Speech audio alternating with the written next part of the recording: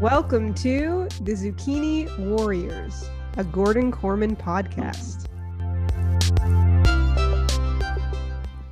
We are your hosts, Shira and Asher.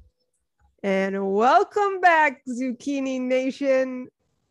Oh, we're back. It was a dark time in Zucchini land for over 100 days, according to reports on Twitter. Yeah, sorry about that, folks. We didn't realize you were literally counting the days since the last podcast, but we did hit that century mark, 100 days. Quite an achievement. But listen, there's been a lot going on behind the scenes in terms of the Zucchini HQ, relocated. Big changes. There was a mystery benefactor who used to go to our school that played football in the CFL and NFL, gave us a bunch of money to build a new HQ, but insisted on having a zucchini kitchen in it, and all these things. So now we didn't want the zucchini kitchen, so we were going to turn down the HQ. Yeah, turns out he hated zucchinis anyway, and now we got a spiral staircase, I think. And a spiral staircase. I forgot about that. But yeah, actually what happened is we both moved. I moved to a different province. Ashy moved to a different suburb. Yeah. And he got a dog. There's a dog on my lap as we speak. So the dog's in the mix. First time we've had a third co-host, which is pretty It's exciting. True. And he didn't even donate to the GoFundMe, so I don't know what he's doing here. He better not try and chime in. He didn't read the book, as far as I know. I don't think so. Although he made pawing motions when I was reading the book. Oh, well, that's something. Yeah. Okay. And so we just been real busy and we haven't been able to record. So sorry about that. Hopefully it won't be another 100 days before the next one, but we're here now. Yeah, we're here now. And I think we remembered that we like doing this. So we'll do it again sooner than it took this time. I think that's how I feel about it. We might not like it this time. Oh yeah. We might hate it. We don't know. We just started. We don't know. We just started. No clue actually.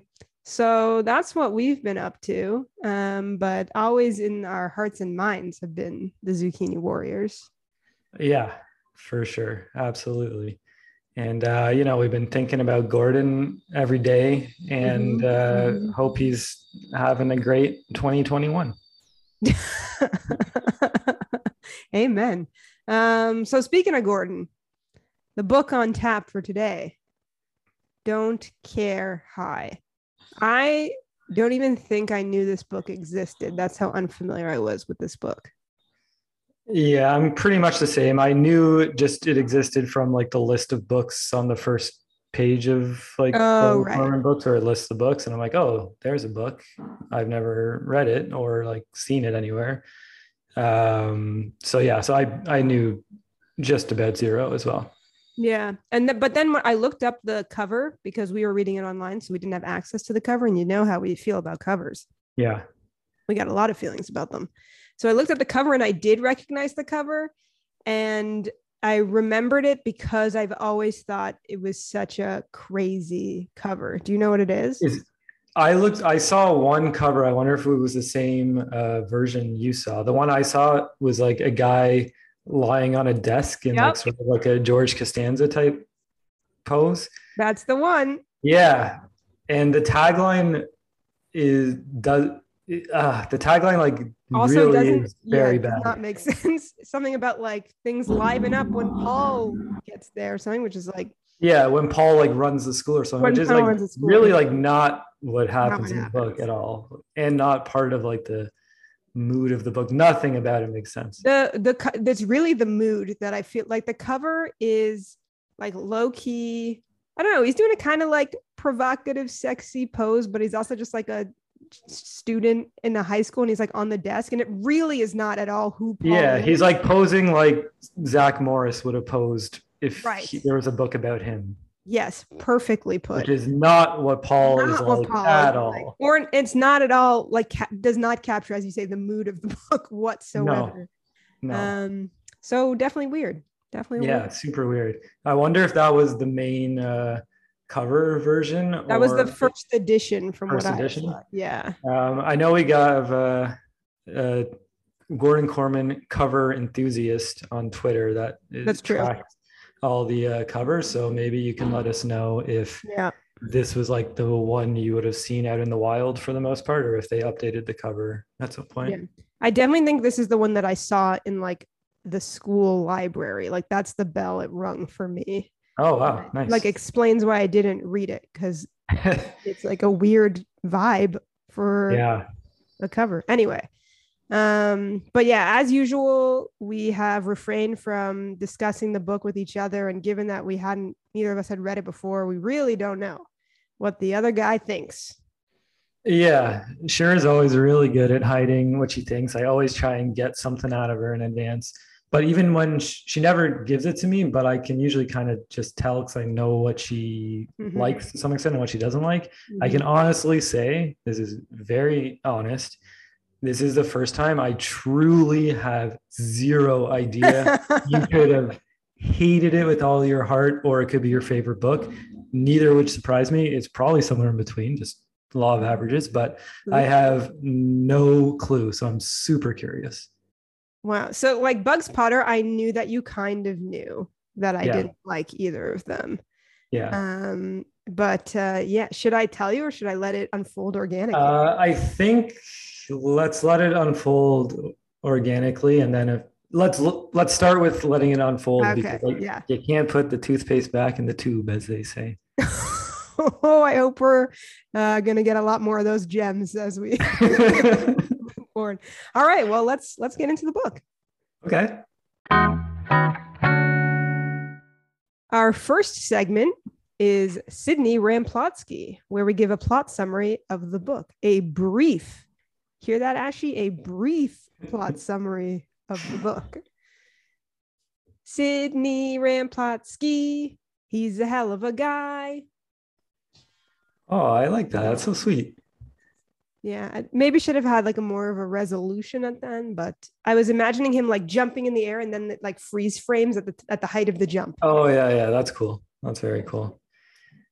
Obviously, for our new listeners, that's a reference to Sydney Rampolsky, character from the MacDonald Hall series, but presumably you all knew that. I hate to break this to you. There's no chance we have new. I wouldn't be entirely sure based on I recently told some of my colleagues about the podcast. That's right. That's against my better judgment. So hopefully they're not listening, but if they are, you guys are great. Yes, welcome if you're new, I guess I should have said. But if you are new, make sure you hit the first season where we go through MacDonald Hall, which is really, I think, we're going through the golden age of Corman, but that might be the golden age of the pod. You know what I mean? Oh, yeah. Basically, you're saying it's all downhill from here. No, I'm just saying I look back on it with like a nostalgic fondness. Yeah. Well, we knew those books like backwards and forwards. So probably the quality of our, analysis was maybe slightly higher. Yeah, it's sort of where it's a different thing, right? That was like, very nostalgic. We had thought about those books for like 20 years, but now it's like we're coming fresh and these are our impressions. So it's just different. It's just different. Yeah. So stop complaining, everyone. Yeah. Stop writing us terrible reviews. All right. Don't forget to like and subscribe and give us a 5-star rating. Okay. Go ahead. Okay. Kick us off. Yeah. So as we sort of did for the Bug Potters, we're not going to get into as. Did you say Bug Potter? Yeah, it doesn't make sense.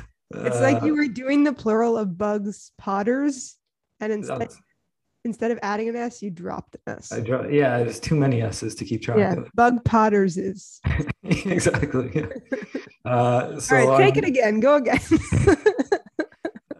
So, if you remember our plot summaries from the Bugs Potters is That's it. You did it. books, we tried to like slim it down a little bit compared to like going line by line like we did for previous books. So despite how I'm going to do maybe this very beginning, it'll be a lot briefer and we'll just sort of discuss more generally. Okay, so here we go. So we're introduced to Paul. He's new to Don Carey High in New York City. He's coming from Saskatoon in Saskatchewan. I already want to pause you because I already have something to say. Yeah. So when I first read this book was set in New York, I was like, well, what the hell? We come to Gordon Corman for some Canadian content, some CanCon. And then I read that he was from Saskatoon and I was like, whoa. So we do get some canned content. And then I was thinking, and this isn't particularly interesting, but it is just something I thought, GK went to NYU. Right. Cool. I was wondering, this is probably around that time, right? I believe if my internet research is correct, he wrote this when he was 22. So it must have been NYU at the time. NYU or just graduated. So this is like maybe him expressing his feelings about having moved from Canada to Big Apple. I like that a lot. I also just thought of this as sort of the inverse Dave Jackson in what Paul is dealing with. Yep. It's like an American comes to a little Canadian town and is like, these people are nuts. And here it's like Paul is coming from a Canadian town to a big US city and is like, these people are nuts. Yep. Anyway, so here we go. One sentence in. Water. Yeah, exactly. So Paul quickly sees that the students like don't do any work, are not interested in anything. The teachers don't really care about anything either. They're like a mix of acceptance, exasperation, and frustration.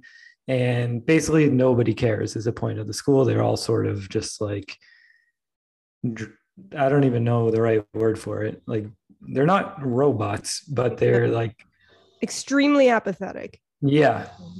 Apathy to the extreme. Yeah. Like beyond anything you've ever seen.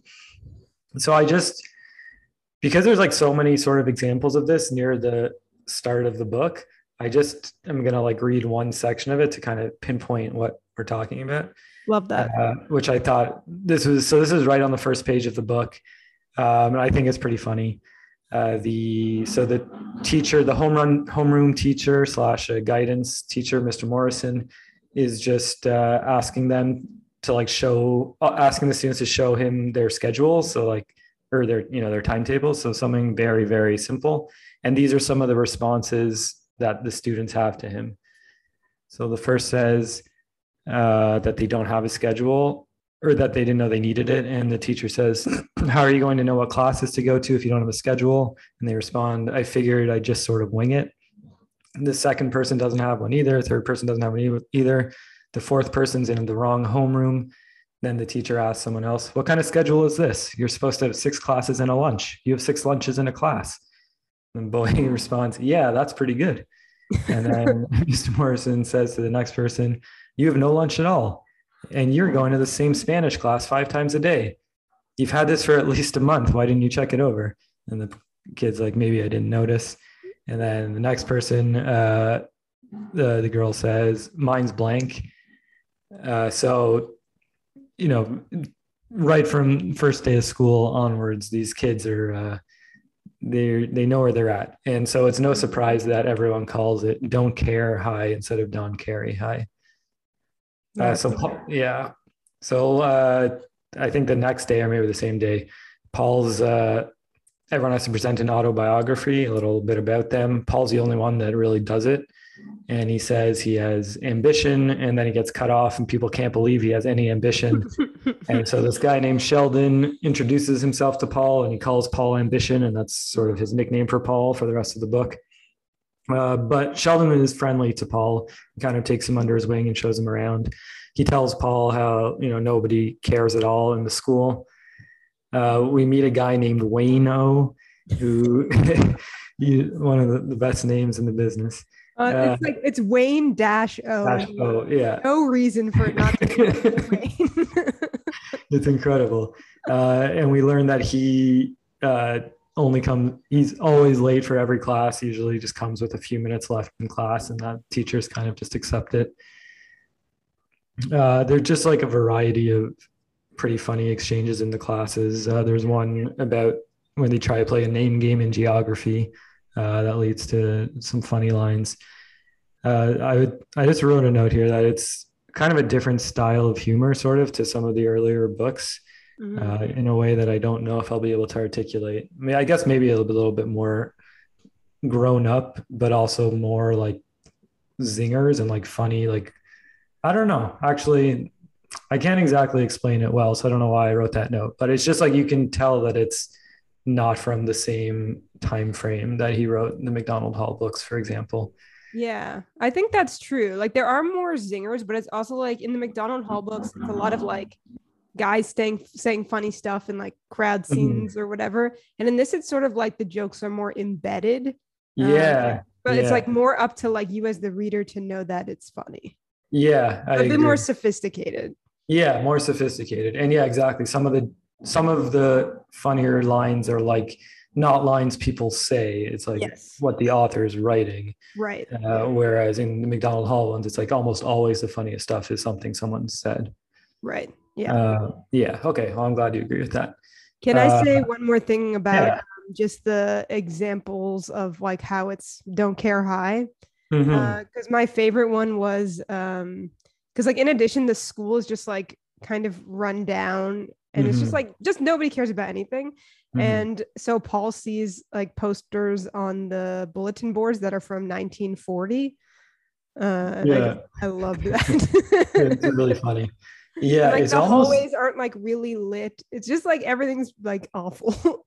yeah. Like as I was reading it, it was like, even though it was very funny, it was like sort of a dystopian future. I was Yeah. picturing like the something has happened in the world that has like caused all these or this school to just like, yeah, basically just be destroyed and have any caring or feeling like eradicated Yeah. entirely. I was like picturing it like a sort of a sci-fi dystopian Yeah, world. it does have a bit of a sci-fi flavor to it because like we learned that Sheldon has only been there for like a year and a half or something.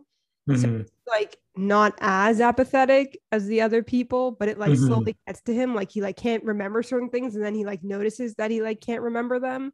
Yeah. It seemed like there's like a quality of being at Don't Care High that does like get in your system. And that does seem like a sci-fi sort of like there would be a sci-fi explanation for why this. Yeah, exactly. Yeah. Yeah, that's how I felt. Isn't, but it's not a sci-fi. But it is at the start. That's what it 100% feels like. Yeah. So we also meet, or Paul meets Feldstein, who's the locker baron. So this guy is like in charge of the lockers at school. He's a student as well. So he gives out lockers in return for future favors, which we find out later. All the favors involve food of some kind. Very specific food. Yeah, yeah.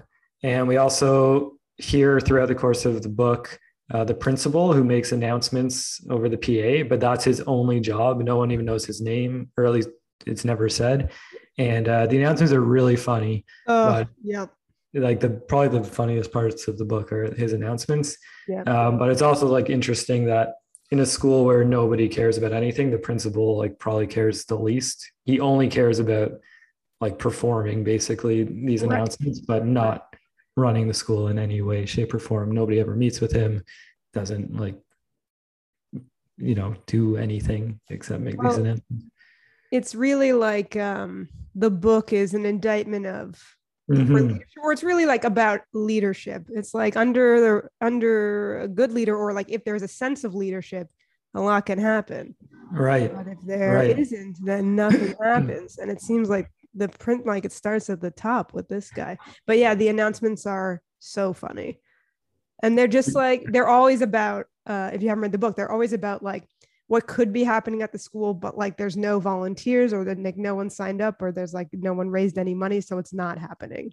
So it's like Yeah. we've been invited to the academic decathlon, but due to a lack of signups, we've been like, we can no longer go, or I don't know. It's like cleverer than that, but it's like basically just like Yeah. what you would imagine would be announced but it's just an announcement about how it's not happening. Yeah, there's some really funny ones in there. Sheldon tells Paul about how there's a highway that like covers some of the football field at the school. Basically, just all this stuff is happening that shows that the school is just the weirdest place ever. So Paul's like doesn't really accept that this needs to be this way. He says they need someone representing their interests. And so Sheldon tells him to run for student body president. There hasn't been a nomination for student body president since 1954, I think it is. Paul says it's his second day at school, and he not really that type of guy. And then as he's saying that, they notice this other guy who's got safety pins on his pants and wears a big raincoat, has slicked back hair. I think they describe him as kind of looking like a weasel. Yeah, I wrote that down. There's a classic Corman. This guy's a weird looking guy. We'll just say he has a weasel-like appearance. Yeah, exactly. So Sheldon says they should make that guy president without that guy even knowing that he's president. So they try to talk to him. The guy doesn't really speak. He's very quiet and just sort of leaves. Nobody seems to even know his name that they can figure out. They ask Feldstein who he is, and they know that he is locker 205C. And Feldstein says he hates that guy because once upon a time he was trying to get the entire 200C series of lockers, which are the most valuable in the school. And he managed to get all of them except 205C because this guy wouldn't give it up to him. And but he reveals that the guy's name is Mike Otis, which his name is like very close to a family friend of ours growing up. So that's, or still currently as well. So that's all I could really think of was that friend. Oh, really? Yeah. But anyway, so Paul and Sheldon start getting the signatures required to nominate Mike. So it's easy because nobody cares enough to say no, basically, to get those signatures. Mm-hmm. And Mike has no idea this is happening. The vice principal, who's sort of like the antagonist of the book to the degree that there is one, Mr. Gamble, says it's got to be a hoax because he knows Mike and there's no way he would run. But Mr. Morrison, the guidance counselor, who's like looking for any signs of students caring, is like so excited that there's a nomination that he says, we're accepting this. Mike's officially running.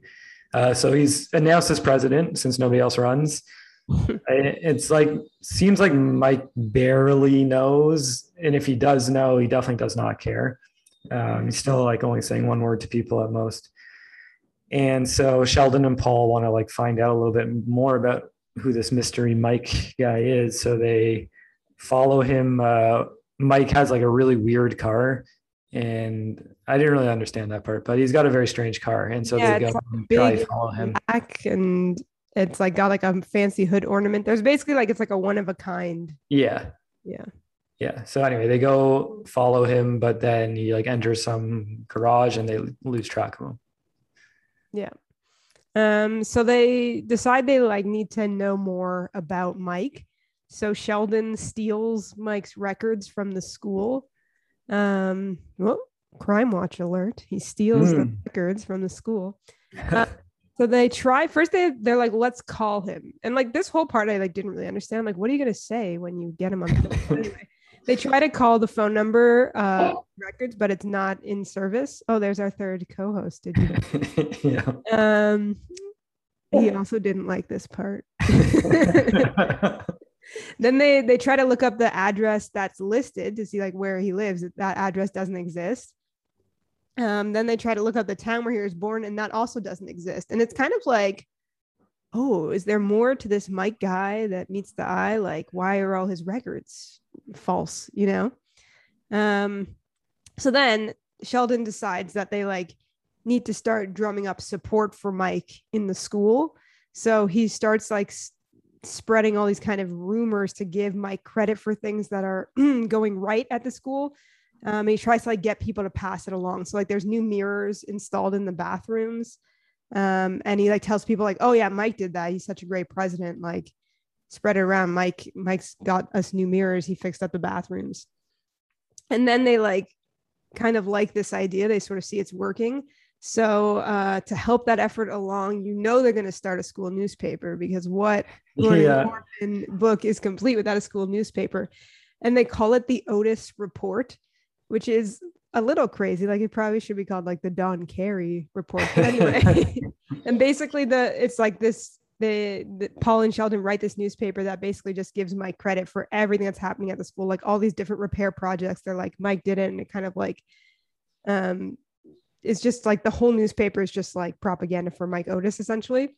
And then they spread it around the school. I think are they on like rollerblades or something insane for no reason? They're on rollerblades wearing masks when they distribute the report. Right. Totally. Like the opening of Mighty Ducks 2. Is very similar. Imagining. D2, sorry. Yeah, D2. Why are they wearing masks? COVID friendly, or? I think they don't want to get in trouble for doing it. Oh, right. Yeah. Okay. Makes sense. So anyways, it's a good tip. If you want to spread around a underground newspaper, you should get some rollerblades and a mask.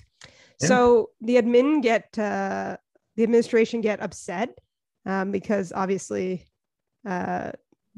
this newspaper says Mike is responsible for all these things that he's definitely not responsible for. And so they say Mike cannot be president anymore. They strip him of his crown. And this kind of stirs some low-key outrage among the students, because they're like, hang on a minute.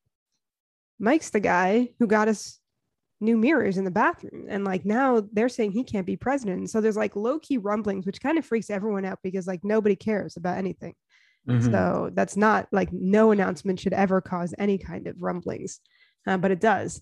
And Paul and Sheldon get excited that people are showing interest and that they care about this. So they start to kind of fan the flames, and they're like, are excited that students are getting interested in this school. Tell them, Louis. So all the students start putting up like banners and posters in protest with like all these slogans about like, we're with you, Mike, like reinstate Mike, all this stuff. And by the way, throughout all of this, Mike Otis is just like kind of confused, like, and just keeps being like, I don't know what this is about. Like, I don't know what you guys are doing. Yeah. Like his catchphrase is something like, there are things about this school I don't understand. Right. Exactly. Like, he's not mad, but he's just kind of like, you can tell he just wants to be left alone a little bit. Oh yeah. Big like time. He doesn't like that this is happening. He definitely doesn't understand why it's happening to him. Yeah. So then the administration says, like, no one can post anything anymore or they'll be suspended. And they take down all the banners and posters and they burn them. Oh yeah. I forgot that they burned them. Yeah. They hate Mike. They hate Mike. So yeah, like the more they do, sort of the more riled up the students get. Right. Basically, right. Yeah. And the more excited and like invested in this Paul and Sheldon get, because they're so excited that people are excited. Yeah, exactly. So then Sheldon and Paul want to, again, like learn more about Mike. So they follow him and they find where he lives and they spy on him from the fire escape, I think. And they see he's just got like a very normal family, like kind of classic TV family. Yeah. So just even more confusing that Mike kind of is the way he is. They also get wind that Mike is going to fail a science class or physics, I think. Yeah. So they decide they'll get the whole school to help make a science project for Mike so that he doesn't fail. So they start rallying support and everyone's super into helping.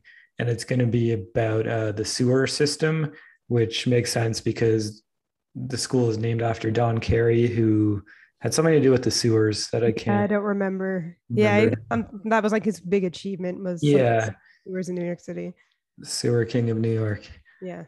Yeah. So anyway, so as they're doing this, Feldstein starts to hate Mike, partially because of Locker 205C. So I guess he's got history there. Right. And also just people are like, don't need him as much and don't need like lockers as much because of their focus on helping Mike. So he Yeah. starts, is that about right? And Yeah, so he that starts, it's like they used to only care about lockers because they cared about yeah, nothing right, else. right, right. They care about all this other stuff, so no about lockers anymore. So it's driving Yeah, business basically. exactly. So he starts banning lockers from being used for the project, which causes interest to wane for a certain, like a little bit of time.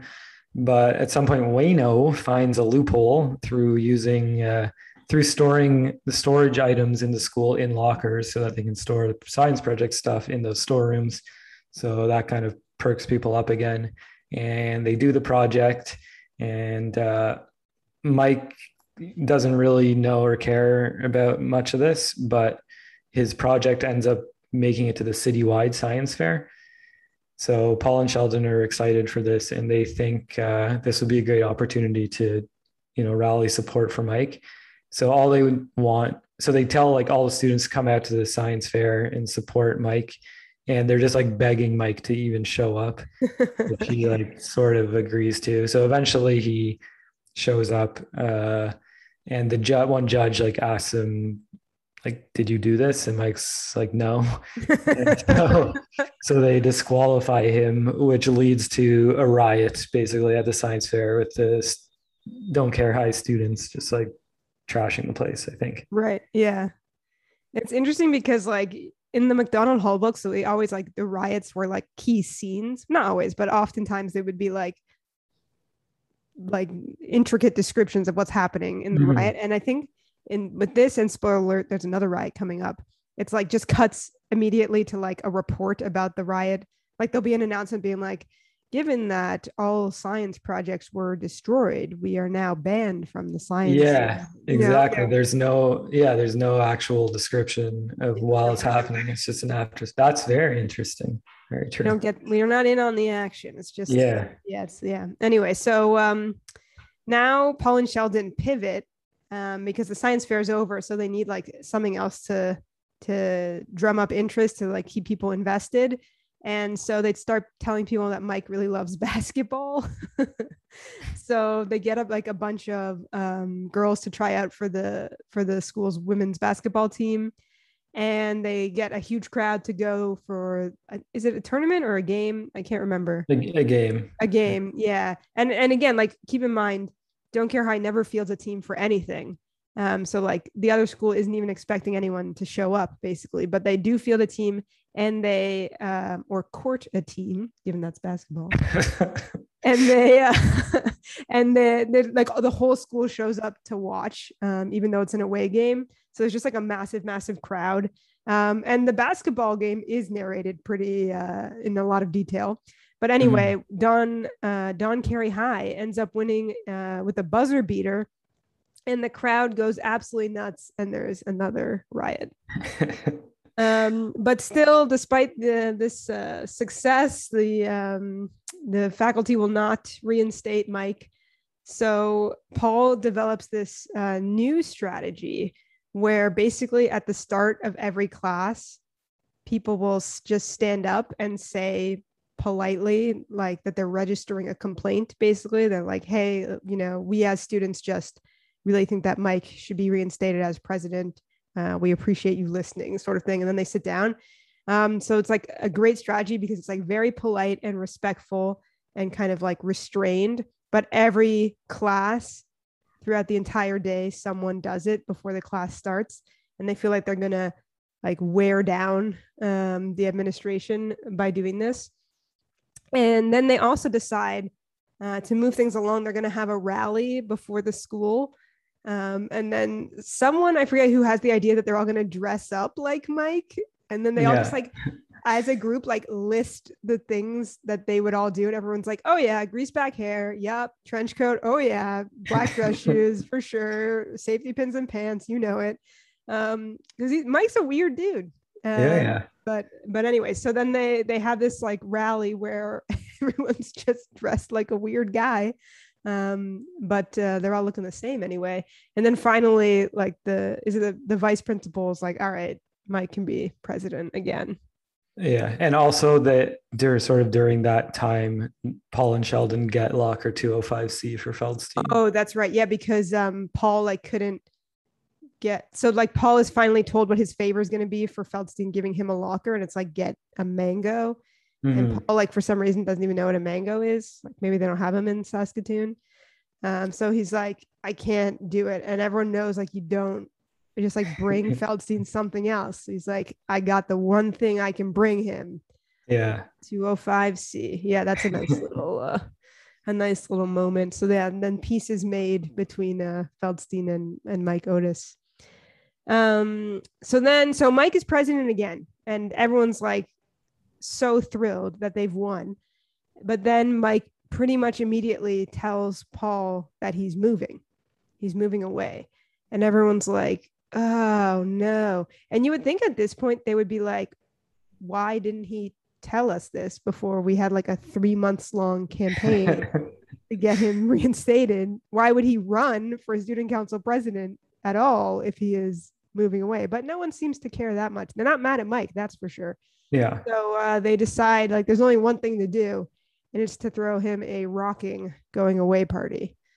And essentially, they have a really fun party and they live it up. Just some teenagers in New York City. In the school gym, right? Or at least it starts there. Yeah, it starts there, but then it's like sort of they spill out into the night, and they all have Yeah. like they like Yeah. someone graffitis like a billboard that says like something about like good luck Mike or something like that. Like they're just like Mhm. they take to the town. It definitely take to the town. Yes. And that's basically how it ends. Yeah. And then I just wanted to point out there's like kind of throughout this, there's some kind of like half-hearted side plots, I would call them. It was just like things that Yeah. happened that didn't really make an impact on me, I guess, which we can talk about later. But Or just the plot, or the plot. yeah, I think that is for sure that they do not impact the plot whatsoever. So I'll just point a Nor do few they out. reveal characters. So some might wonder why are they in the book at all. But Maybe yeah, that's take it through yeah. them. Okay, so I maybe I missed them. I just tried to write them down from memory here, but I have Sheldon making Paul try various New York City foods, which Sheldon has a tough time stomaching. No, Paul has a tough time stomaching. Sorry, yeah. Paul has a Yep. tough time stomaching. Yep. Um, Paul's auntie Nancy, that his mom is always having to help. She's got a crisis after crisis to deal with, and is the one that convinced them to move to New York in the first place. Uh, one that I think completely missed while I was reading, Paul's dad teaching Paul to drive. That's when I think of a side plot that does not matter less and clearly should have been cut out of the book. It's Paul learning how to drive. Yeah. And then the last one I have is Paul watching like various weirdos in the building across the street that he has Yeah. like different names for. Yep. Yeah. So none of those lead anywhere or have any relevance or really are like funny or I don't know. There's also the New York City garbage strike. Oh yeah, the garbage strike. So like again, you like it feels like, oh, like where is this all leading? There's gonna be something with the garbage, and then like Paul's gonna have to drive or like something, but like no, none of that happens. Yeah, because Gordon Corman's the king of combining all side plots into one final giant climax. Do you think he's just like trolling his readers? He's like, I know that you all think that this Yeah. is somewhere, but it 100% is not. It's the only explanation, because I can't imagine either him or his editor being like, yeah, keep the Paul driving stuff. It's so weird. It's like the first time M. Night Shyamalan like didn't put a twist in a movie just to like see, I don't always have to put a twist in. It's like the same thing. Like, but why? But yeah, not good.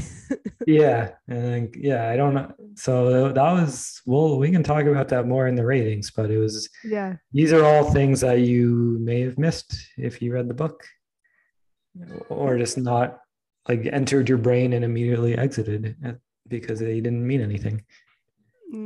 Could not have meant less. Yeah, but anyway, that is how the book ends, sort of with like Sheldon and Paul the next day after the party, like being satisfied and happy. Right. And that's that. All right. Yeah. Don't care. Hi. Don't care about it. Just kidding. I kind of liked it. Okay, that's the segment.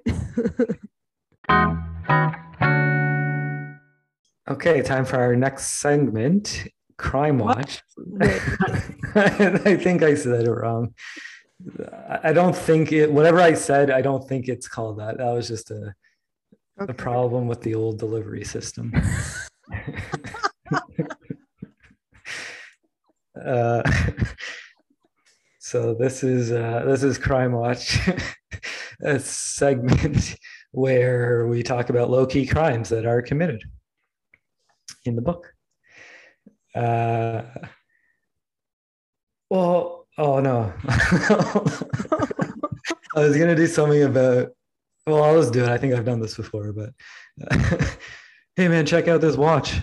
Oh, some great settings there. This, yeah, it's set to crime. Yeah. Yeah, I think I've definitely done Old something Faithful. Like that. Oh, this is a disaster, and there's so many more jingles to go. We got a lot more.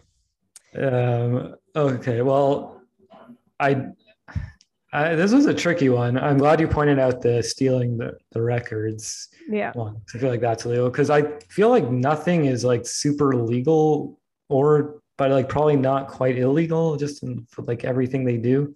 I don't know, like nominating Mike again without him knowing is not illegal, but it's. I was like, is it fraud? It's not fraud, like they wouldn't actually be charged with this, but it like low key is fraud if they're like forging his signature, or like, I don't know if they actually do forge his signature, but like they do pretend to be him in writing a little bit. And they like they like make signs that sign his name, and they like deliver messages on his behalf. Like they make speeches saying like Mike has sent this message. So I don't know, like impersonation. Yeah, I it's wrote something. fraud with some question marks. Yeah, it'd be tough. Wouldn't hold up in court, maybe, but they could be like definitely punished in like within the school's system of punishments. I also feel like they low key stalk him at certain points. Yeah, that's true. That's true. There's also, I guess, at the party, I don't know if this is where this fits legality wise, but Mr. Morrison is like hammered at a party with like, just like high school kids, and he's like a chaperone. Yeah, that's probably not great. Wasted. So that could be something. There's also the two riots, science fair riot and the basketball riot. Yeah. There's like a lot of property destruction. Yeah. True. But like overall, I feel like the biggest crime is like obviously that they are like kind of harassing Mike. Yeah, again, definitely. Not sure what to call, but it's like clear that they are messing up his life in a way that he doesn't like. Yeah, he certainly would be happier to not have had any of this happen to him, I would imagine. Yeah. You never get the impression like towards the end that Mike's like, all right, like for the good of the school or for like my growth, I'm going to like embrace this. He never embraces it. Right. Which is it's also interesting because like there is that whole part about like, who is this Mike guy? Like, why does he have such a crazy car? Why are all his records fake? And then it just like, the answer is like, we don't really know. He's just a weird guy. You know what I mean? Like there's no like additional layer to Mike to uncover. And that's like on purpose. That's like something Paul discovers. It's just like, nope, he's just like kind of a quirky dude. Yeah, which I guess is kind of cool, sort of. Yeah, it's interesting. Yeah. Yeah, so that's Crime Watch, I guess. Yeah, watch out for that crime. Always do. Time for Bruno and Boots, where we talk about all the characters in the book who are like Bruno and Boots, who are not Bruno and Boots. Bruno. Bruno and Boots. Bruno. Bruno and Boots. What's that? The tune? Like, what's the actual jingle that's like that? Is it chia? No. It's something. It's something. Oh, this is. Oh, someone better write in and tell us. Yeah. Yeah, it's something. It's definitely something. mail care of Zucchini, but please address it to Ashy's new address. Yes. All right. Yeah. Yeah, couldn't tell you. That's fine. It's probably not important to our listeners. Can we Shazam? Are you able to Shazam just singing a tune? I wonder. I mean, the answer is obviously no, but it would be fun to try that. Yeah, we'll do that off air. Don't worry, Yeah. folks. We're gonna stop talking about this now. But, all right. So here's what I've got for Bruno and Boots.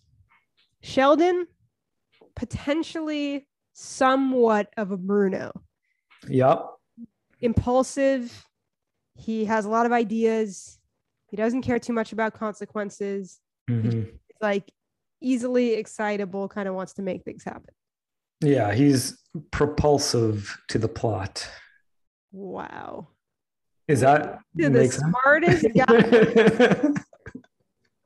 Propulsive to the plot. Are you kidding me? That just popped in right now. I swear. Oh, come on. I swear. I'll show you my notes after.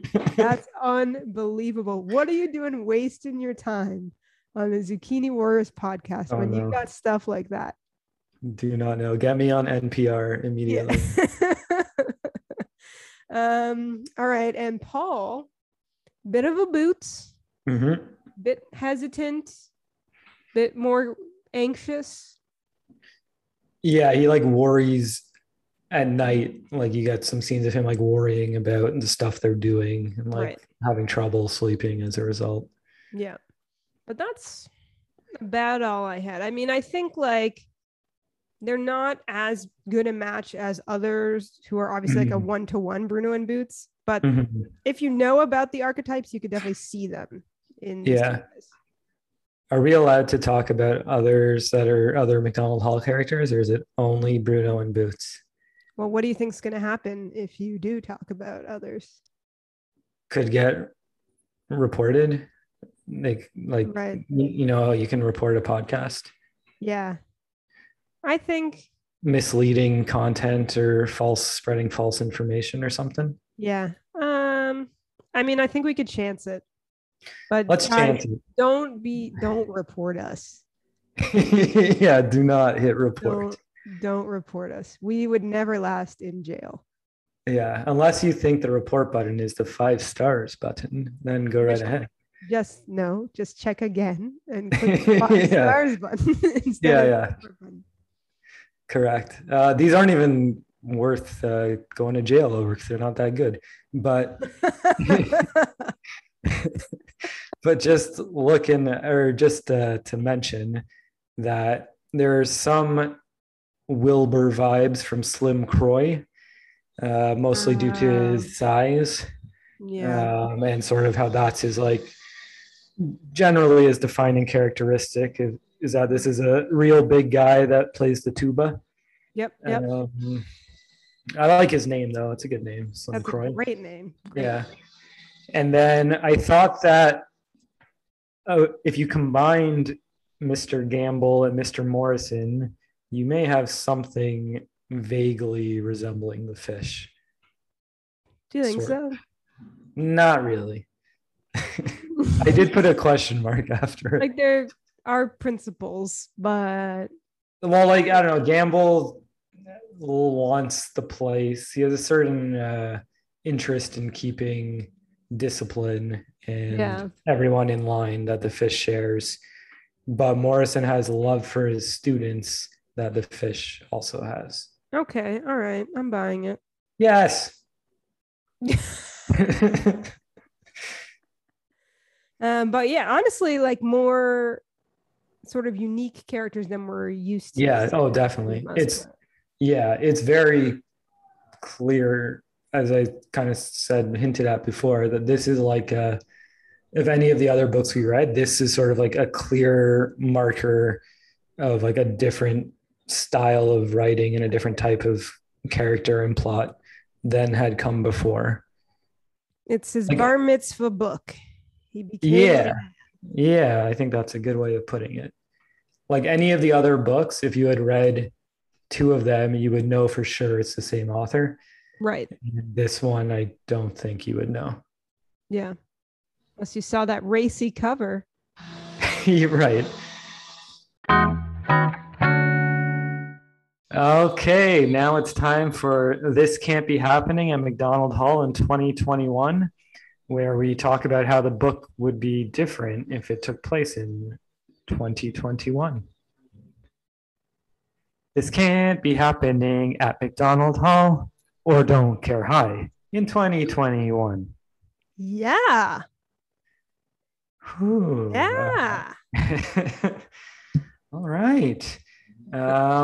So I took a very don't care high approach to this question and did not give it any thought.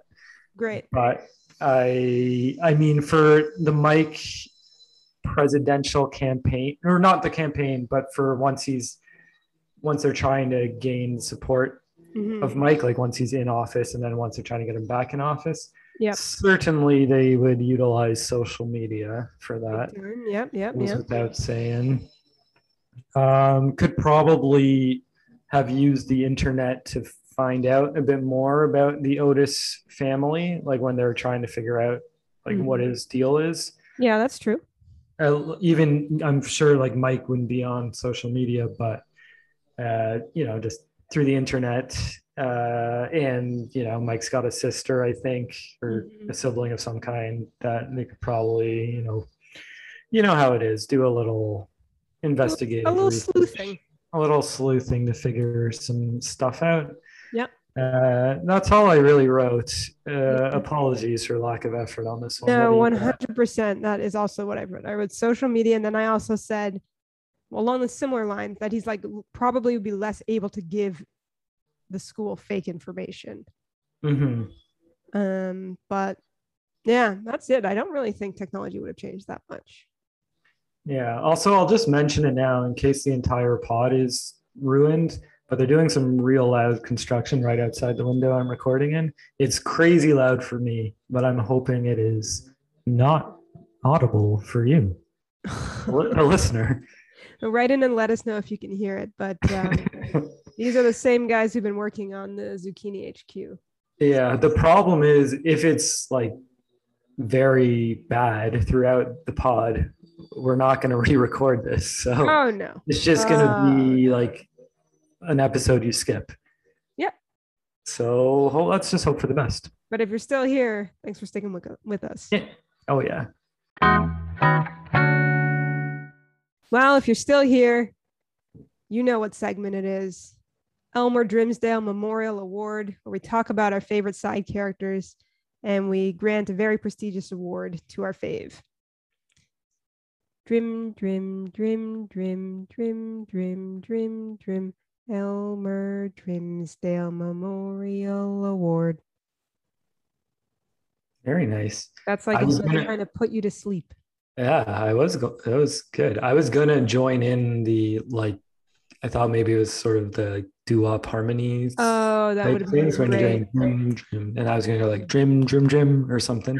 Yeah, that would have been good, except for the Zoom timing would have been messed up. But it also would have been good if it was like a round, like merrily we roll along. Where like I move on to the next line and you're going drim, drim, drim. Oh, that would be cool. Yeah. Okay. Well, don't waste all these ideas. Probably want to do them sometime. The next time we get together in person, let's work on our Elmer Drimsdale round.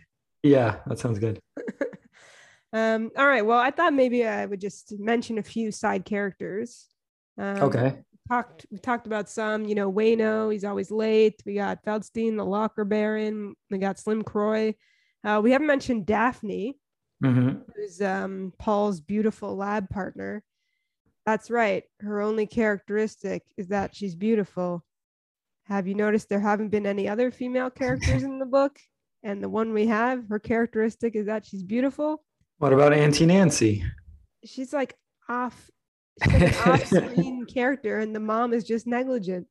But according to the book, there's like some faceless triplets on the basketball team, and Daphne. La Paz triplets. Yeah.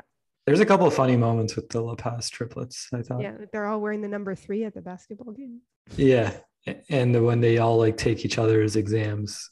Oh, yeah. Well, that's like classic triplet. I mean, I think if you're a triplet and you're not doing that, Yeah, you're reevaluate some stuff. wasting Wasting your trips.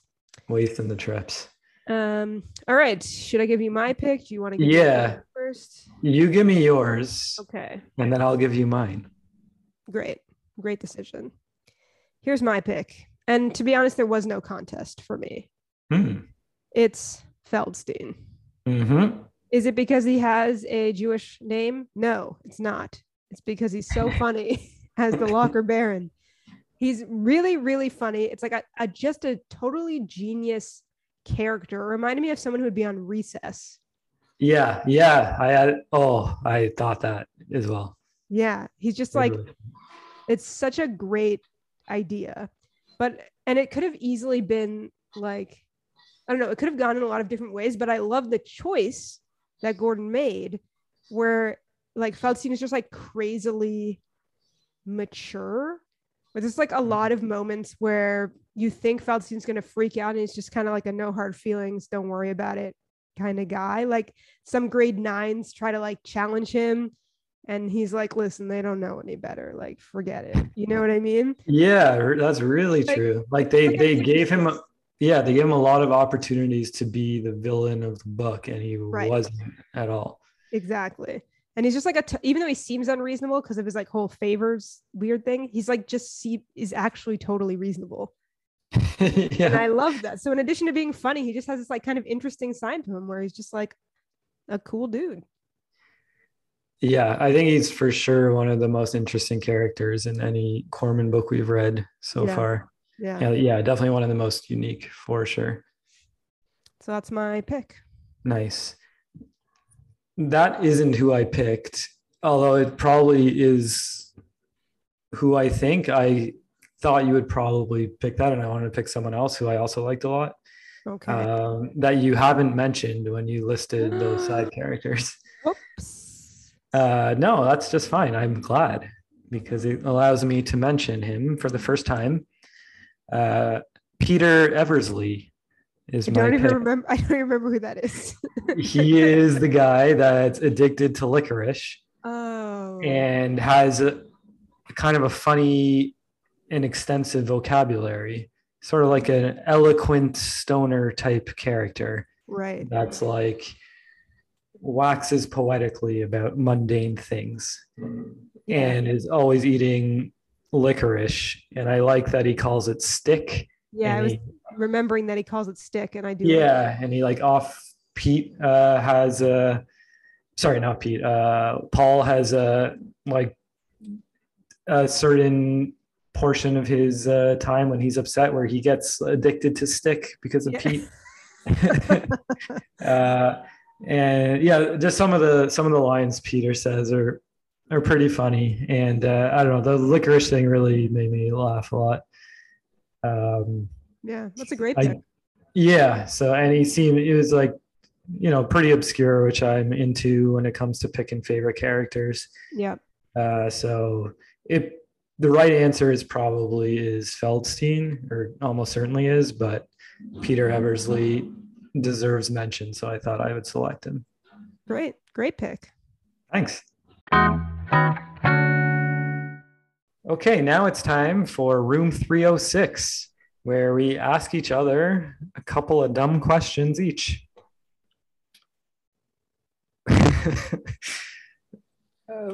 Vroom 306. It's vroom instead of room. Yeah. And the 306 is the horsepower. Oh. Okay. Pretty weird. All right. Do you want to go first? Shall I go first? I suppose I can ask you the first question. Hit me with it. Okay. What percentage of these Don't Care High kids are getting into university? 2%. 2%. I'm basing that almost entirely just on the timetables that they have. There are requirements you got to hit. You know, you need a grade 12 English. Oh, true. Yeah. You know, that type of stuff. You need to apply. And also they're in America, so they also have to have taken like the SAT.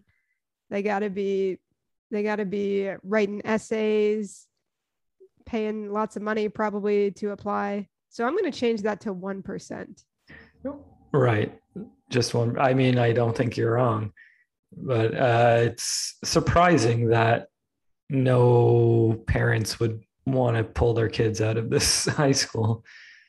Yeah, I think maybe the don't care high energy like washes off on them. They get like a second hand don't care high just enough to not care enough to take their kids out.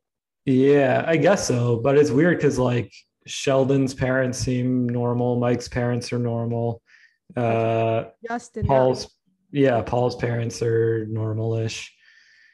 But they also like they don't care that they never are hearing from the school. Right. True. That there's like no extracurriculars happening. Yeah, it's I mean, obviously that's sort of part of the fantasy of the school is that these things are unimportant, but it's just interesting to think about. Well, what percentage do you think you're getting in? Like, what's your answer? Oh, yeah, like the same. Yeah. But maybe in this universe there is no university, you know? Yeah, that's true. Or maybe they all get accepted to Don't Care University. That's good. That's real good. Yeah. All right.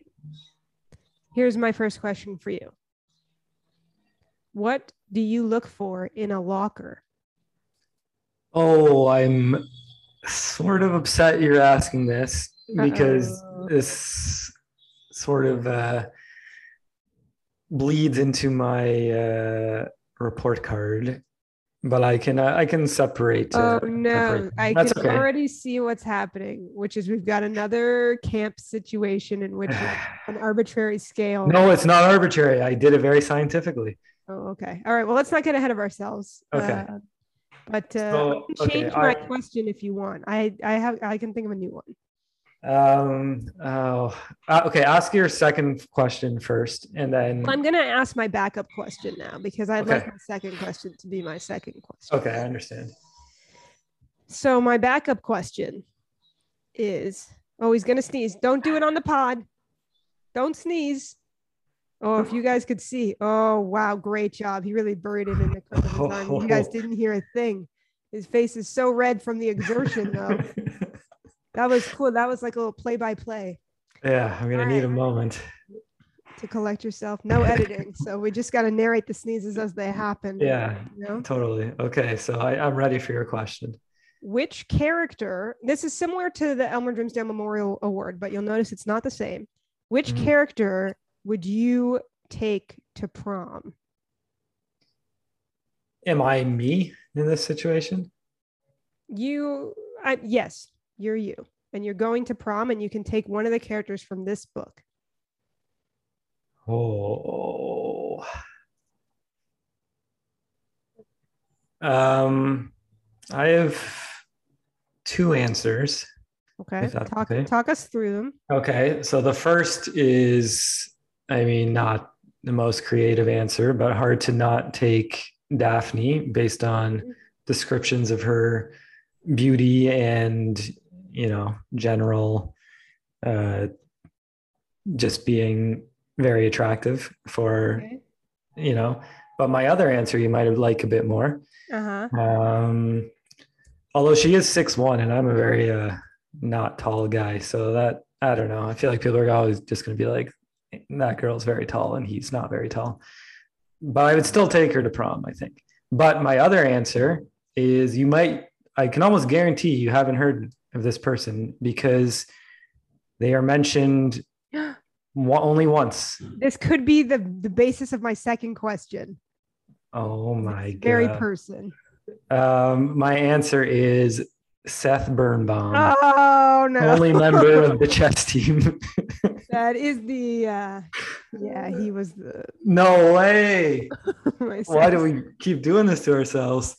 We're the same guy. That's why. That's crazy. Yeah. So Seth Birnbaum is only mentioned through the announcements as the only guy that tried out for the chess team, or only guy on the chess team. Yep. And I just feel he's like shown school spirit, and there's just no focus on him whatsoever, even in passing in the hallways, nothing. And I'm feeling for the guy. Great picks. So sorry to ruin your second question. When you were you ruined both my questions. So and you did me a personal favor of changing your question. Yeah, sure did. Yikes. Rough stuff. Yeah. I guess I ask my second question? Yeah, I'll try not to F it up for you. Thanks. Okay. Now that Mike's gone, do things go back to the way they were at DCH? Interesting. Very interesting. Oh man. I mean, there's just so many theories. Like one is if there is something like weird scientifically about like the atmosphere in Don't Care High, then almost certainly it does. Right. But on the other hand, like now they have a basketball team. So maybe like the basketball team keeps playing. Yeah. You know? And Paul and Sheldon are still there, and they're going to hopefully whip things up. Yeah. So that's possible. I wonder if Paul and Sheldon would really be like still trying to milk Mike and like be doing things in Mike's honor. Like, oh, we got a letter from Mike. He wants us to do this. Like, do this in Mike's memory. But like, how long can that last? You know? Mm-hmm. That's what makes it an interesting question. It's a great question. Thank you. I like to think things go back to the way that they were, but every so often, like maybe it's like a new school year and like an upperclassman will like say something about Mike, and then like a grade 9 will be like, who's Mike? And then someone will be like, have like a faint memory, but it'll like sort of like slip away. Oh, wow. That's beautiful. Yeah. Tragic and beautiful. Yeah. That's what I've got for you. I like it. Okay. So here's a question you won't see coming. Probably didn't notice it. Oh, no. And I specifically mentioned that you wouldn't have noticed this guy. There's one member of the chess club, a member of the tribe as well, Seth Birnbaum. And my question to you is, can you tell us a bit more about Seth Birnbaum? Yeah, so listen, Seth loves chess. Yeah. Is he the best chess player? I don't care how, yes, he is. But in general, I'd say he's slightly below average. But you know what? He's having trouble making friends. And his mom said, Sethy, try out for the chess team. That's a good way to meet other smart kids. And so he agreed because he loves his mom, and there was no one on the team. And now he's stuck on it because the chess team teacher is super excited to have someone on the team. Right. So now he's spending his, Thursday afternoons playing chess with this teacher every week. And, he doesn't hate it. He's, they probably get like some cheese puffs to munch on. Right. And, it beats going to bar mitzvah lessons.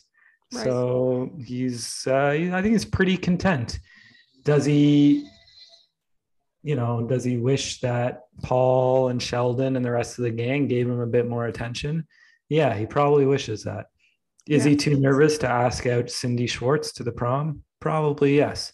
Mm-hmm. Another person mentioned in the book, although I can't remember what she really does. But yeah, I think Seth's going to be all right. Yeah. Wow. That was great. It made me a little sad for Seth, but I like that he's okay. And it made me rethink my previous answer. And I feel like a great sequel to Don't Care High would be like the whole school just really gets behind Seth and the chess yeah. And they just go bonkers at the state chess tournament. I like that. And his mom can't believe it. our Sethi's the most popular boy at school. Yeah, exactly. Their grandparents are plotzing. Yeah, I think it could be good. Booby and Sadie are coming to watch the tournament. Yeah, yeah. Oh, this has got a lot of potential. This has got a lot of legs. I think so. All right, good questions. It's a controversial question round. Some things were said, some hurt feelings. It's a mark of, a good podcast relationship is you dust yourself off, get back up, and you just go to the next segment. It's report card time, everybody. Everyone's favorite segment when we grade the book, and I come up with a original and rock solid rating scale, and Ash will just kind of do whatever he wants, and sometimes it makes sense and sometimes it definitely doesn't. Yeah, accurate. Report card time. It's report card time. Get your reports, file the report, pick up your report. It's report card time. That was one of my faves. Oh, thanks. I had a good rhythm. Just off the dome. I'm dying for you to go first because I'm so nervous about your proposed locker scale, and I'm sure it's going to begin with like archery. Everyone hates archery or whatever, so you better go. Okay, no problem. So, as I hinted at, I have my rating system here is based on the best place for your locker to be on a scale down to the worst place for your locker to be. Right. I have 8 locations, and I believe this to be gospel. I don't expect any disagreements from you. I can get into as much reasoning as you want, or I can just list the locations. I have like a couple words for why it's good or bad. I would imagine that you're going to have to give an explanation for each.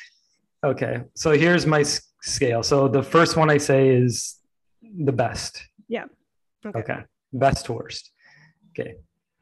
So from the top, near your first class. Then we got near your last class. Yep. Then we got close to a side door. Then we got main floor in the middle of things, but not super close to the main amenities.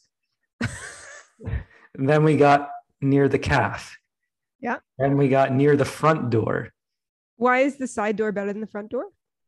Front door, very crowded. Side door, only those with a locker near there use it. Okay, good. Go on. So far, very smart. I'd agree. Yeah. Then near the gym, could be smelly. Yep. Then the worst place is close to where the smokers hang. Yeah. Extra smelly. Yeah. That is my rating. I think it's mostly pretty clear why things are the way they are. And I think you'd agree that it's all accurate. I wanted to hate it, but actually I love it. I think that is, there's absolutely nothing anyone can say about that. That is. Thank you. I put a lot of thought into it. Maybe nostalgic for high school. And lockers. I would have loved it though if it was just like specific to our high school, where you're like number 1 Comtech hallway. Yeah. Oh, if I could remember I should have done that. You're right. But that's if we had gone to the same high school as Gordon Corman, which we almost did, but not quite. I would have for sure done that. Yeah, that was really good. Really, really good. So can't wait to hear where Don't Care High is going to fall. Okay, will it be near the calf? Will it be near the side? Will it be near a calf? Yeah. The calf? Will it be near the side? I don't know. We just know until now when I tell you, it is between those two you mentioned. Actually, it is on the main floor in the middle of things, but not super close to the main amenities. Right. So what's that out of 8? That is 4 out of 8. Okay. So right in the middle there. Yep. And so the reason also you want a main floor in the middle of things, not super close to the main amenities locker, is of course because then you sort of are in the middle of things. You're going to see your friends, be able to chat. You don't feel excluded at the end of the day or the start of the day, but you're also not dealing with super crowding if you're super close to the calf or gym or front door and the various smells that go along with it. Right. So it's really a solid but not amazing locker location. Yep. And so the reason I selected main floor for Don't Care High is I'll start with the good. The good is that some of it was really funny. The announcements which was covered is super funny. Any exchanges basically with students and teachers in class are really funny. Yeah. All the Feldstein stuff is good. The Wayno stuff is really good too. So there's lots of moments where I was like, this is legitimately very funny, and like not just for kids funny, like this is funny stuff. So that's kind of good. I will say that part of the reason it took us so long to record, in addition to like all our, personal changes, I could not read more than 3 pages without falling asleep. I just fell asleep honestly 100 times reading this book. And I would like go back and reread the same page like 10 times for what, I don't know if it's, I do better when it's on a book, not a computer. So that's part of it. But I couldn't get into the flow of it really very well. Right. I also found it isn't really like a plot that like is interesting. Yep. It's more of like a mood than a plot. It's like a Richard Linklater movie where it's like not as important what the plot is. You're just like hanging out with these guys, which is, it's fine. And I like most of the characters, but I was like it wasn't a page turner for me, where like I want to see what happens next because the plot is like incidental. And then we covered this before, but like it really loses points with the subplots that none of them go anywhere, and they're not funny, and they're not interesting, and yeah, they have no relevance. So it was like I only have 3 pages before I fall asleep, and I'm wasting 2 of them on Paul driving with his dad. That's like never going to be mentioned again. So that's honestly like where it loses its biggest marks for me. So like a good book, not one of his all-time classics, but I'm glad I read it. And I would probably read it again one day, but not anytime super soon. Yeah. Great. Well reasoned. Yeah, it's interesting. As you were talking, I was thinking to myself, like, I actually enjoyed it way more when I was going through it a second time to type up my notes, and was therefore skipping all the dumb stuff, like Paul driving and all of that. And I was like, oh yeah, that's really fun. Like, but the first time when I was reading it, 100%, I felt the same way as you. I was like, oh my God, I don't care what happens next. I cannot get into the flow of this. The garbage strike does not seem to be affecting anything at all.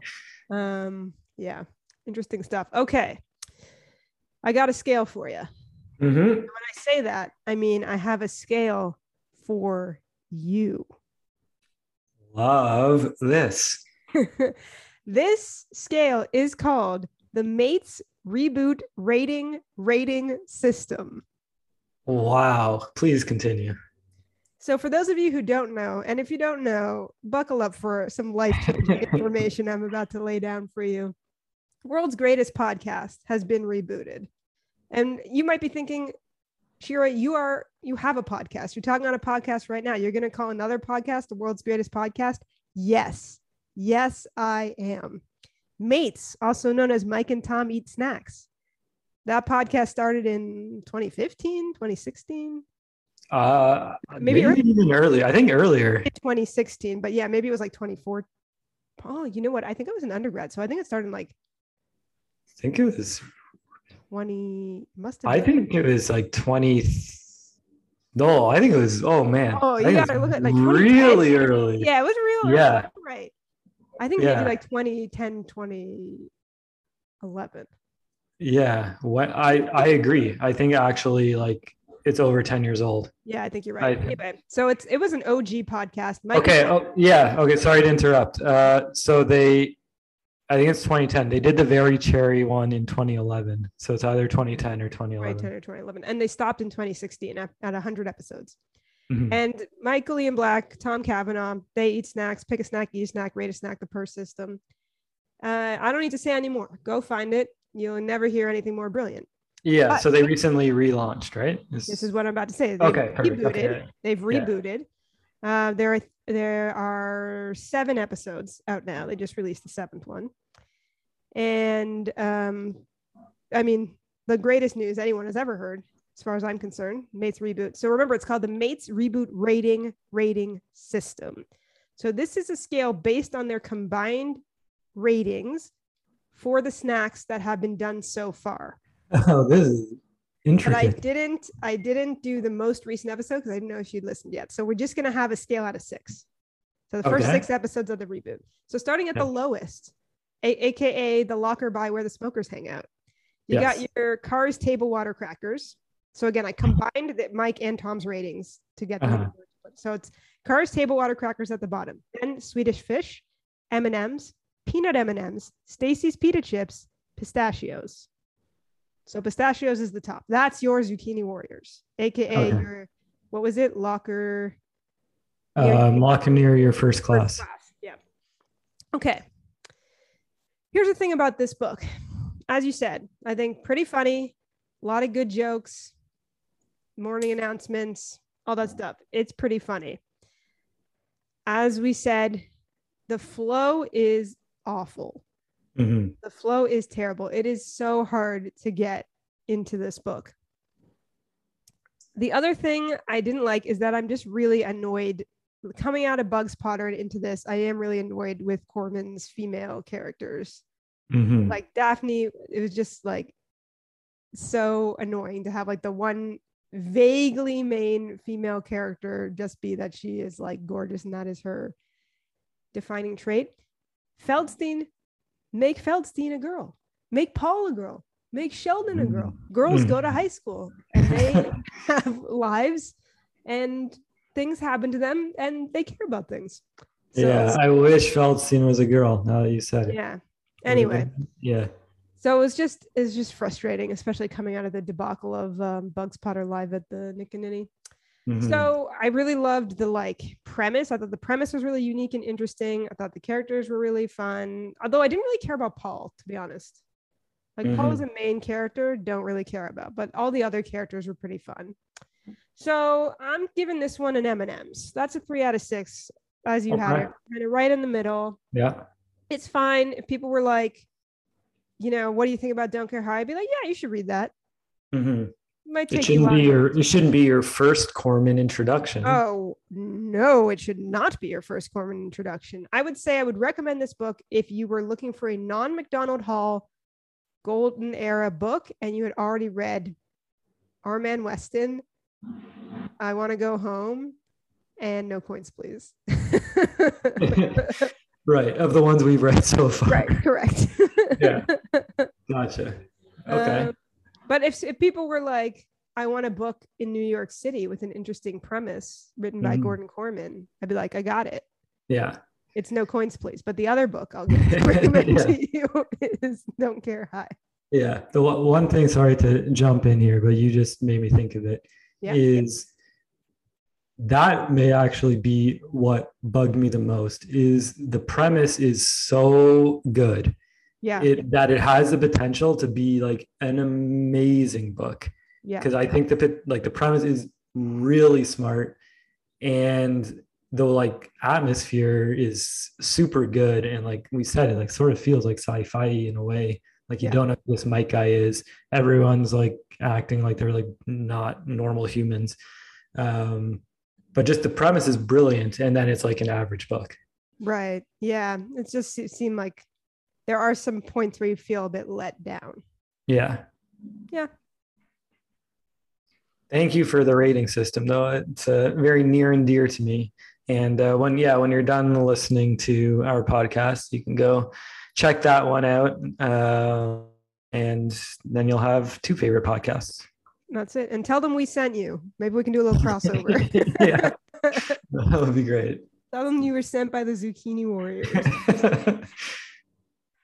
And then they can try zucchini sticks as their snack and rate it. That would be good. Yeah. Mr. Zucchini. Yeah. Would certainly get a low rating. Oh, yeah. But if they had the mom zucchini soup, Oh yeah, top that's right. that's up there with Oreos and Cheetos and all that kind of Yeah, that's a locker near your first class, folks. stuff. Okay, time for our final segment, Our Man Corman, where we tweet Gordon Corman live on the air. Okay, I'll think of a jingle now. You can do it. Our Man Corman, what's his name? It's Gordon. So why isn't it Our Man Gordon Corman? Because it's just better to do Corman, and also because of the book Our Man Weston. So that is why we do it. Yes. Beautiful. You're a natural songwriter. Yeah, I understand how those things work, with the fitting the syllables into the lines and all that. Yeah. I was just laughing just before I started that because my notes are like written over our original notes. We were coming up with ideas for segments.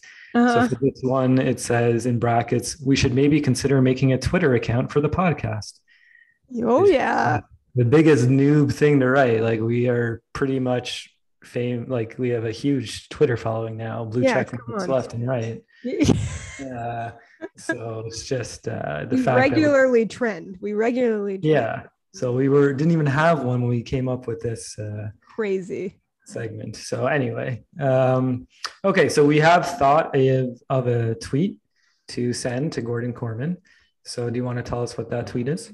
It's a little inside baseball for you. It says, hey, at Gordon Corman, how much did Thornley Secondary School inspire Don't Care High? #Locker205C. Now, if you're listening for the first time, you may not know that us co-hosts, not the third co-host, but the original two co-hosts, attended the same elementary school as Gordon Corman. And our sisters attended the high school that Gordon Corman went to. And that's how we know what high school he went to. Yeah. And we went to sort of a rival high school in the same city. Right. Same town. And we lived near. It had a Comtech hallway, if you want a clue. Yeah.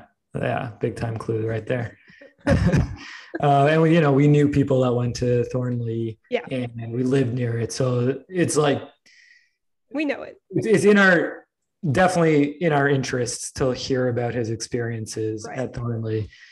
And as I was saying to Shira off camera here, off pod, is that when I was just Googling Don't Care High, see if I could find any fun facts. He was quoted in some article or review or something about how you have to, in his high school experience, he had to laugh to survive or something like that. So we feel like there's some stories. Yeah, he definitely has some stories from high school so hopefully we're not bringing up any memories that aren't super fond for him, but we'd be interested to know how it affected his writing. Yep. So I'm going to send it. Hit send. Don't forget to like and retweet that so he sees it. Yeah. And if you went to Thornley Secondary School, let us know. Write in and tell us if it is a lot like Don't Care High, because we didn't know. And tell us where your locker was there. Oh, great idea. Hit us on Twitter with where your locker was and where you most wanted it to be. Yeah, that'd actually be good to know. And also, I guess you should tell us, what you thought of the book if you've read it. Yep. Could be interesting. What you thought about the pod. What you thought about mates. Yeah. All that good stuff. Well, this has been fun. I'm so glad to be reunited. Mm-hmm. Really good. What's next? What's on the horizon for us there? I love when you do the fake. I'm a pro. Do it one more time. Just give me like just do another take. Okay. So yeah, speaking of reuniting, looking forward to what's next for us. What can the fans expect? Okay, a bit belabored. I like the first one better. Well, because that was, yeah. Yeah, I mean, I'm just giving some feedback. saving the best material for second. I don't think I'm going to be doing a second take. You know what? That's wise because when I tried to save the best material for second, it got totally. All right. Well, I'll tell you, Ash, what we got up next. Yeah, Son please. of Interflux. Son of Wow. Interflux. In my imagination, because I know zero, this book takes place in outer space. Okay.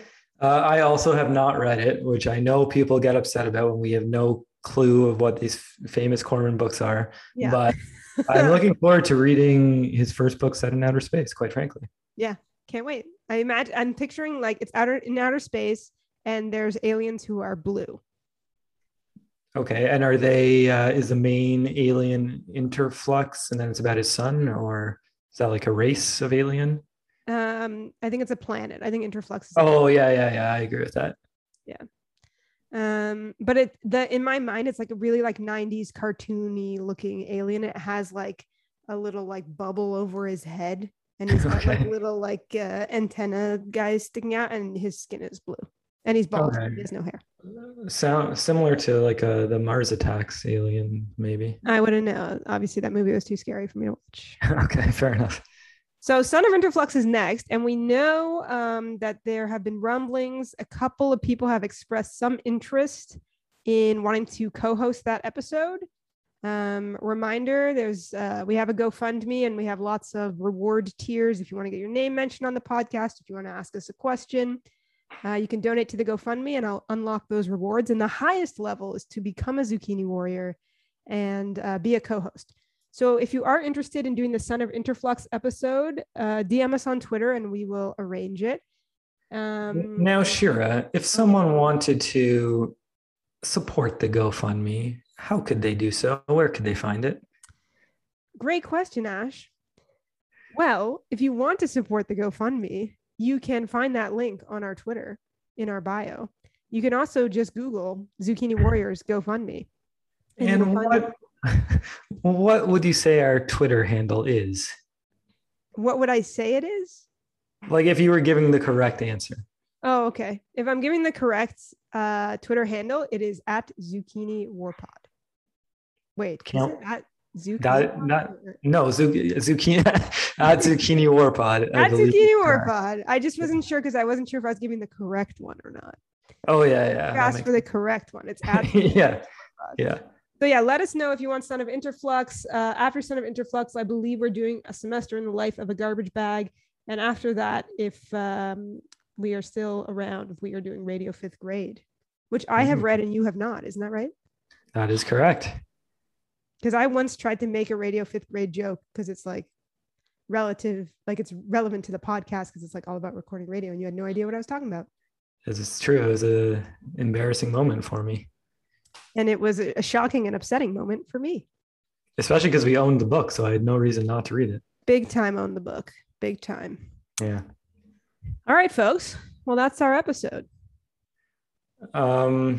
That's pretty much it. Thank you for listening and thank you for sticking with us. We know it was a pretty long break between episodes, so we hope to get back to a more frequent routine here, but it does take us a while to read these books. Also, Scholastic is doing us no favors by not sending us any books for free. So we gotta like scour the dark web to find like PDFs of these books. So if you want to help us out, like send us the book maybe. What about that? Yeah, send us the book if you want us to read it, for crying out loud. Yeah, you expect us to just talk to you about these books. You won't even give us the book to read. They just are hoarding all these books. We can't find them. People are sleeping on like piles of copies of Son of Interflux, and we have zero. We have zero. The cost is as high as it's going to get. So start releasing those copies. Yeah, it's true. Yeah, I mean, we're not saying give us the first edition. We'll take the third edition. Yeah, we'll take paperbacks here, folks. Oh, we'd love a paperback. You think we want a hardcover? We do not. Nah, too heavy. Way too heavy. Plus price of postage. No, thank you. But remember, we're going to need 2 copies because we sent to 2 separate locations. But so if you do get a package in the mail And you know Right. it's bad. Do you want me to try? Yeah, I'm so bad at these. So, if you were Sheldon showing Paul around New York City and you happened upon a Red Lobster or something more local to New York, but it was a place where you get food from the sea. What might be the advice you might give to a first time eater there? Why is it like a riddle? It has to be, always must be riddle. It's never been like this before. Well, I can't go back now. You're right. I shouldn't have drawn attention. But why aren't they checking the mail? Okay. Well, I'll tell you what they'll say. Beware Beware the the fish. fish.